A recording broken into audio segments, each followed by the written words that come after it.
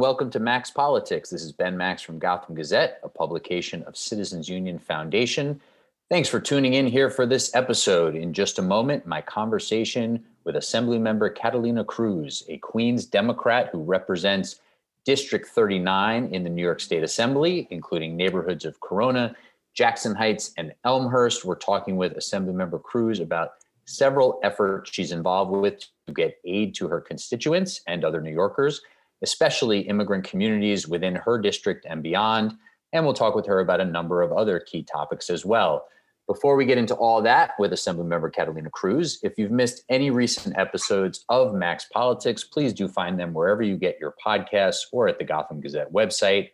I've had some really good discussions with a wide variety of guests in recent weeks and months, including State Comptroller Tom DiNapoli, State Senate Majority Leader Andrea Stewart-Cousins, and many others, both at the state level and the city level. Recently talking with a few different city council members who have oversight of key issues like what's going on with the city jails, the city's resiliency efforts, and much more. We've also had conversations with advocates and experts here on the show, including related to the state's eviction moratorium, the Excluded Workers Fund, resiliency and city planning, and a really interesting recent conversation with Ben Furness, the director of the Mayor's Office of Climate and Sustainability.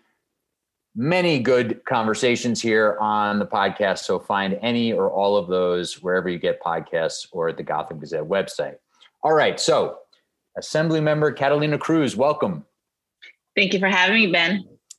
So you represent, according to your website, the most diverse district in the nation. Tell us a little bit just about you and your district. I do. As a matter of fact, my neighbors speak more than 150 languages. You know, we have folks from all over the world who just call this beautiful community their home. They're small business owners. They are first responders. They are frontline workers. We also have Elmhurst Hospital. You know, it's just a beautiful, beautiful community that I am extremely proud to represent. Unfortunately, you know, it's also a community that has lots of needs and very low political capital, if you will, because what happens here is that 60% of our neighbors were born in another country, and 40% of them have no voting power. And that's because they are permanent residents, undocumented, they have DACA, they have asylum or some sort of other non-citizenship status that definitely, unfortunately, relegates them to almost a second class of citizens, if you will, when it comes time to have their needs heard. And this is obviously a district also deeply devastated by COVID-19, hit hard recently by the remnants of Hurricane Ida, and facing a lot of challenges that you're regularly working on with your colleagues in the state legislature and other levels of government. So you had an announcement to that effect earlier this week. You joined Governor Kathy Hochul to announce a new Hurricane Ida relief fund for undocumented New Yorkers. Tell us a little bit about what that is and how it happened and how people can access that relief. Yeah, I'll start from the beginning of how we actually got this to happen. You know, a day or two after Ida hit, you know, we were trying to figure out how do we get our neighbors the government resources. That means the FEMA money, you know, as soon as possible. And the governor's team, DFS, Department of Financial Services, and my team teamed up, and they came to our office almost every day. And actually, they're still there. They come every day. They meet with constituents, screen them to figure out what kind of help they need. They help them apply for FEMA funds. And what we discovered is that approximately half of the people we had seen were undocumented and could not qualify for FEMA help. Because the caveat with FEMA help is that someone under the roof that got destroyed, you know, for lack of a better word, under the house that was affected, has to have a social security number. That means even if mom and dad don't because they're undocumented, if the baby in the household does, if the grandma in the household does, then they can get the help. But in a community like mine, you have many households where not a single member of that house has a social security number. And that means that entire family has lost everything and has no one to help them. So when we had to face this harsh reality, I had to actually sit down, and the woman that you saw at the press conference, Doña Nancy, who has been a house cleaner for 20 years and who's been paying taxes and who lost every single one of her belongings except what was on her back, literally, during the hurricane. I had to sit her down and give her the cruel news that there was nothing we can do to help her. And so maybe a day after, we wrote a letter to FEMA, and we copied the governor, and it was my colleague, Mikel Salages, who is the chair of our Black and Latino and Asian caucus, and I as the chair of the New Americans Task Force. We knew that it was our duty to advocate for a policy change.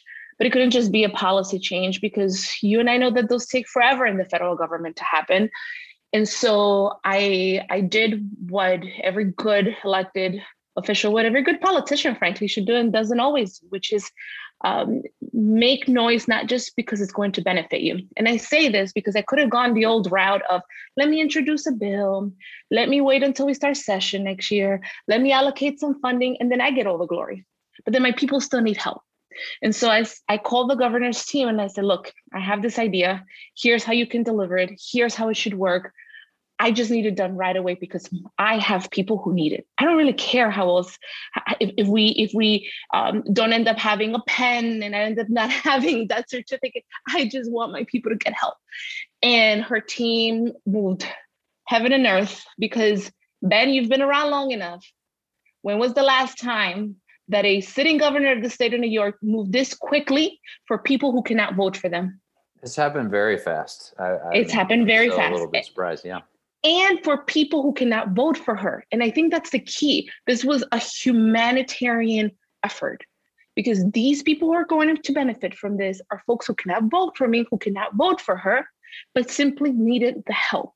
I mean, she saw it firsthand. The governor toured these communities and saw firsthand that people were not going to be able to survive if we didn't do the right thing. And this was the right thing. And we did it quickly. And now it's $27 million between the city and the state that can go to help community members who need to rebuild their lives. And so this is a fund being managed by the New York State Office for New Americans, and folks can go to the website of that office for more information. I know there's a hotline, and there's various community organizations that are helping to spearhead the delivery of these funds as quick as possible. And so more information can be found there through the New York State Office for New Americans. And you had this task force on New Americans in New York State Assembly. So that was a new creation earlier this year, correct? Well, actually, it wasn't. It's been around for a few years, but it's been active a little bit differently. It took it in a different direction. My colleagues have done a great job of using the task force to do the letter writing and the advocacy and do some research and some policy. But I wanted to go on a listening tour and kind of hear how our state's immigrants were impacted by the existing or lack of resources, especially during COVID. And later on this year, we're actually going to release a couple of legislative proposals that are coming out of that. And I've also used it in instances like this one to advocate for the members of the community who need it. I think one of the most powerful things good legislators can do is put their own political ego aside and just move things. Whoever gets the credit, who cares, Ben? As long as people can get the help. And so very much related is the previously enacted Excluded Workers Fund, sort of similar in theme, which is there's not federal aid available for undocumented New Yorkers. So the state decided to act to try to help people who haven't gotten aid during the pandemic through a $2+ billion state fund. I've had Assemblymember Carmen De La Rosa on the show before, and advocates involved in the creation of the Excluded Workers Fund.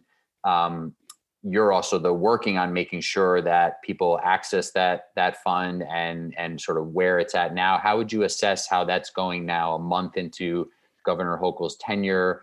The program is up and running, money's being approved. What's the status of the Excluded Workers Fund?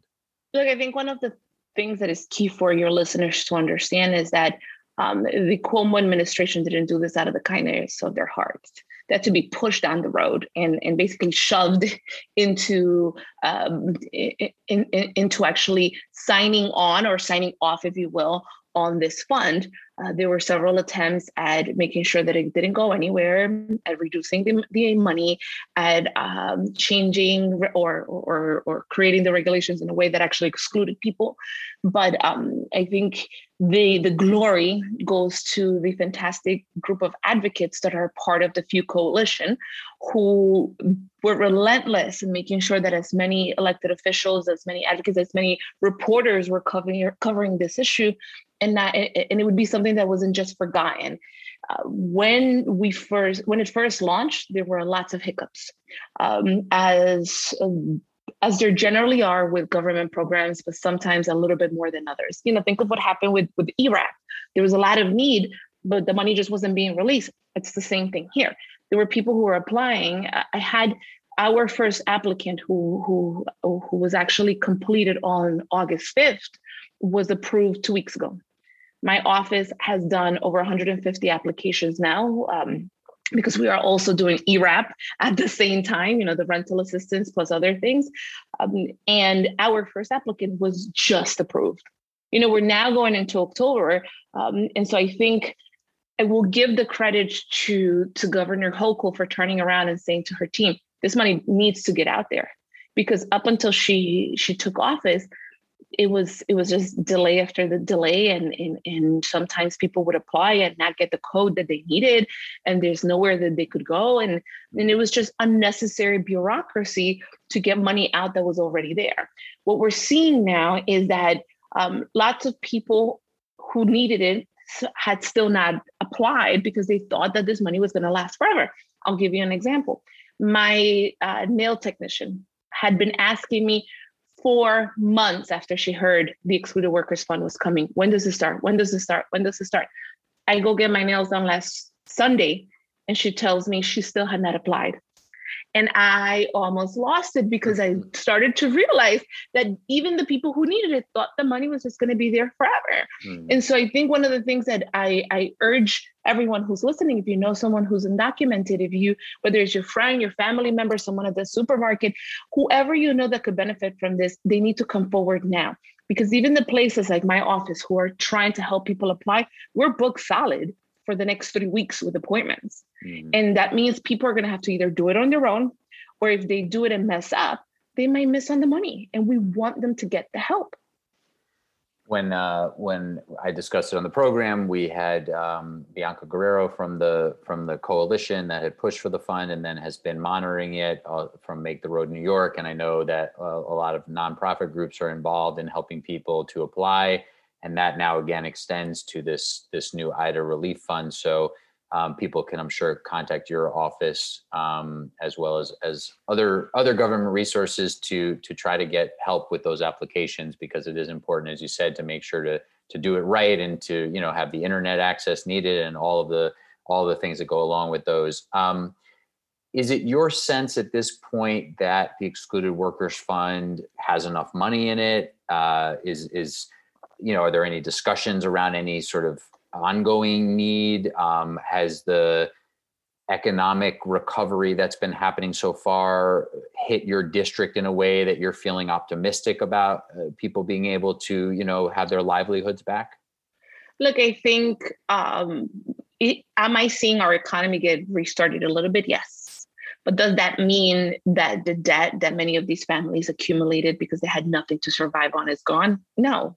These are folks who are going back to work, are trying to scrape by, are trying to survive, but still owe a lot of money, not just in rent, but to family members. I'm sure of that.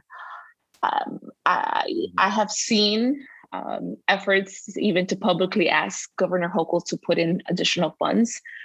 There is a reason why when we were all supporting the project, the Excluded Workers Fund, we were asking for over $3 billion. We ended up at 2.1 billion, but we were negotiating for more than that because we knew that there was more need. And so there's absolutely more need. And I'm committed, if the time comes when the fund runs out and we realize that we need more money, I'm committed to fighting along with the coalition in the same way that we did before, because people need it to survive. You mentioned earlier the Task Force on New Americans that you chair, possibly putting forward a report and some legislative ideas for next session in January. Without sort of divulging, I know you're going to want to roll this out when you have it fully baked and you're really ready to announce it. But what kinds of what kinds of areas within that focus are we talking about here that you could try to address legislatively? Are there specific topics within immigration policy at the state level that you're really looking at? Look, I think some of it is budgetary investment and some of it is legislative in nature. And we're looking at issues around access to English as a second language, not so much down here in the more urban city areas, but because this is a statewide task force, looking at places where perhaps the only educational opportunity in the vicinity is a SUNY campus. And how do we use some of those campuses to kind of expand access to English as a second language in parts that are more rural, where you have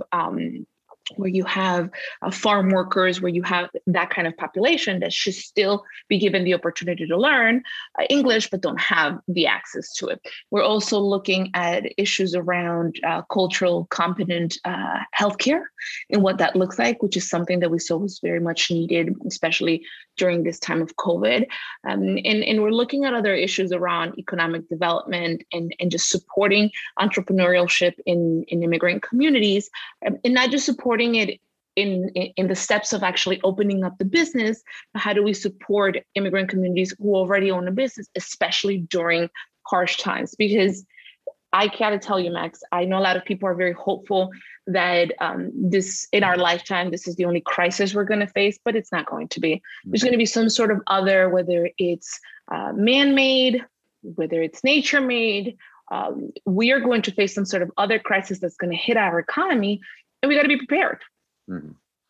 Interesting. That's all very interesting. We'll be following that as it develops heading into the next session. So you have one piece of priority legislation that you are hoping the governor will soon sign. You have another piece of priority legislation that you're hoping to see passed in the future. Tell us about these couple of other priorities: the Nourish New York Act that you want Governor Hochul to sign, the Clean Slate Act that you're hoping to see passed in the future. So Nourish New York was born out of the food desert and the food insecurity issues that we saw get exacerbated during COVID. My office alone, we provided more than 250,000 meals in a 6-month period because we closed our office and turned it into a food pantry because there was no other place where people could get food at one point. And Nourish New York, as you may be familiar with, Max, was an emergency food program that was initially created under the Cuomo administration to connect the farmers whose food was going to waste because there was no one to purchase it in upstate New York to bring it down anymore because there were no restaurants at one point really functioning, and connect those providers with the food pantries, with the food bank, with the places that were helping feed our community. And the problem was that, as it often happened with the Cuomo administration, it was a one-time deal. And we didn't want it to be a one-time deal because we knew that food insecurity had long-lasting repercussions that were only going to get worse during COVID, and we weren't free of this pandemic, and we were still not. And so we moved first to include $50 million into the budget.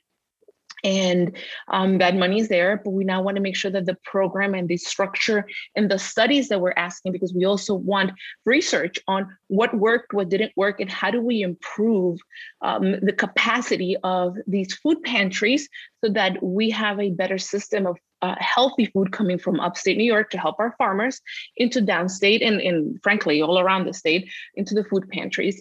And so those are the main pieces of the bill. Under the Cuomo administration, they were giving us a lot of pushback on signing the bill.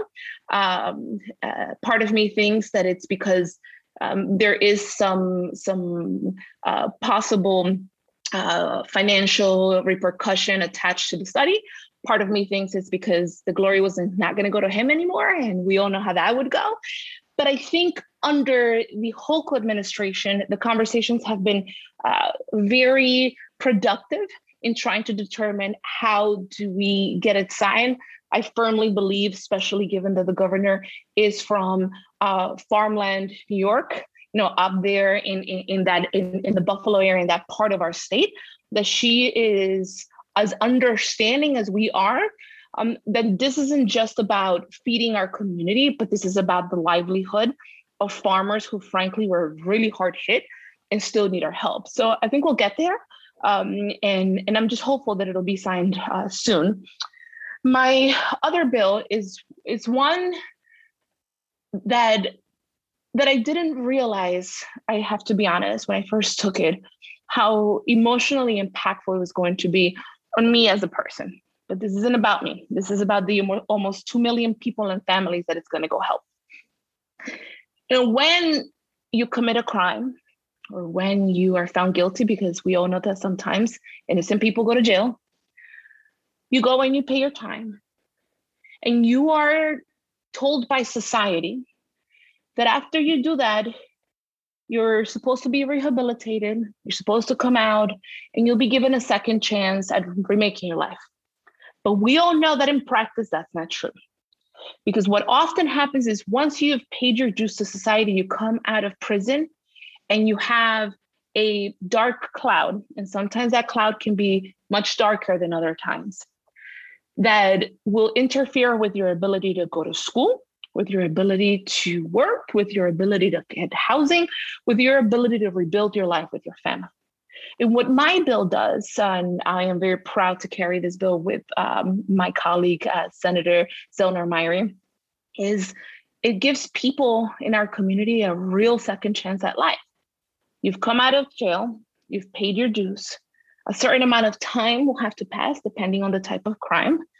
And during that time, you basically are showing that you are a good contributing member of our community and you're able to show that you're moving forward. And then after that, your record will disappear.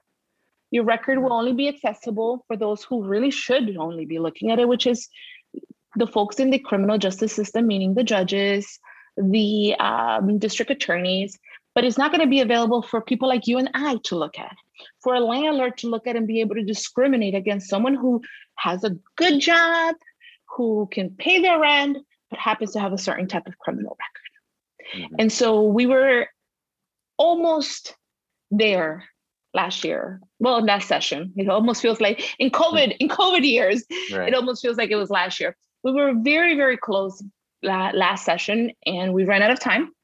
And we're hoping now with, I think we're close to 45 sponsoring members of the assembly and a really nice amount as well as of senators in our neighboring house in the legislature. Our leadership is still committed. Our advocates are still committed. But the most important part is that families still need it. So I'm making that one of my top priorities for making it into an actual law in our state for our next session. And this is something that Assembly Speaker Carl Heastie is supportive of? Yes, the clean slate bill. He said it to me several times. We've talked about it. He understands that this is about the lives of New Yorkers having a real chance at improving. We want people to, we tell people all the time, get a job, be a good member of our community, but then they make a mistake. They go to jail, they pay their dues, and they come out and they can't get a job. They can't become contributing members of our community. And so we wonder sometimes why there's recidivism. It's because people can't get a job. Mm-hmm. And so with this, we're hoping that can all change. And we urge people who are listening to find out if your local state legislator is sponsoring the bill. It's called Clean Slate. And if they're not, give them a call, tweet at them, get them to sign on. Okay. We're talking here with New York State Assembly Member Catalina Cruz of Queens. Last couple questions for you. One is the Assembly Judiciary Committee was looking at an impeachment process against former Governor Andrew Cuomo that was stopped, put on hold, transferred into a new phase when the governor resigned. But the Judiciary Committee is still working on a report. Do you have a sense of when we will see that and the general gist of what it will include? I think it's going to include factual statements and an assessment of what those facts are. And those are based on, as you know, we've received some of the same information that Tish James's, the Attorney General's report had. But we also conducted many of our lawyers conducted many of our own interviews under subpoena. We received many of our own independent sets of documents. And so it's going to be an analysis of that and a statement of what that all means. I don't have a date yet, but I suspect that we are not looking to extend this beyond a couple of weeks, maybe a month or two, because I think people want to know. People want to hear what's in that evidence, what's in that report. It seems to me that beyond the topics dealt with in the Attorney General's report, sexual harassment, assault, toxic workplace, the biggest things potentially to look for in this report relate to, for example, the misuse of state resources on the book, things related to the nursing home issue. Is that accurate to say that we're probably looking at more new information in those areas than we've seen? Because the Attorney General didn't release, she might still be looking at some of those issues, but didn't really release anything on those topics. I suspect that that's going to be more or less what you're saying, that we'll be covering those additional topics of information. Look, I think I since we were on that topic, I also want to kind of address that elephant in the room that I don't even know. I don't think it's an elephant anymore. The governor's implying that this has all been some sort of political attack on him and his character. That this is some sort of war against him and his character. It's not. This is a war against corruption in Albany. This is a war against corruption in government. This is a war against sexual harassment of staff. This is how government should be. And I think, as I said publicly, I wanted the impeachment investigation to move forward, but I am one of several members and a decision was made and we're going to have a report. And I think I have the utmost respect for our chairman, for our speaker, and for the lawyers who were conducting this work. And let me tell you, I have yet to meet the first lawyer on that team that strikes me as someone who would be much more interested in using this as a political chess piece rather than an actual fact-finding mission. Mm-hmm. Interesting. All right. Well, we'll be looking forward to seeing the details there. All right. We'll leave it there. We have a lot more we could get to, but we appreciate the time. Assemblymember Catalina Cruz, thanks very much for joining me. We'll talk with you more down the road. I think a number of things here that we'll be interested in hearing more about. So we'll talk with you again soon, but thanks for the time. Thank you for having me, Ben.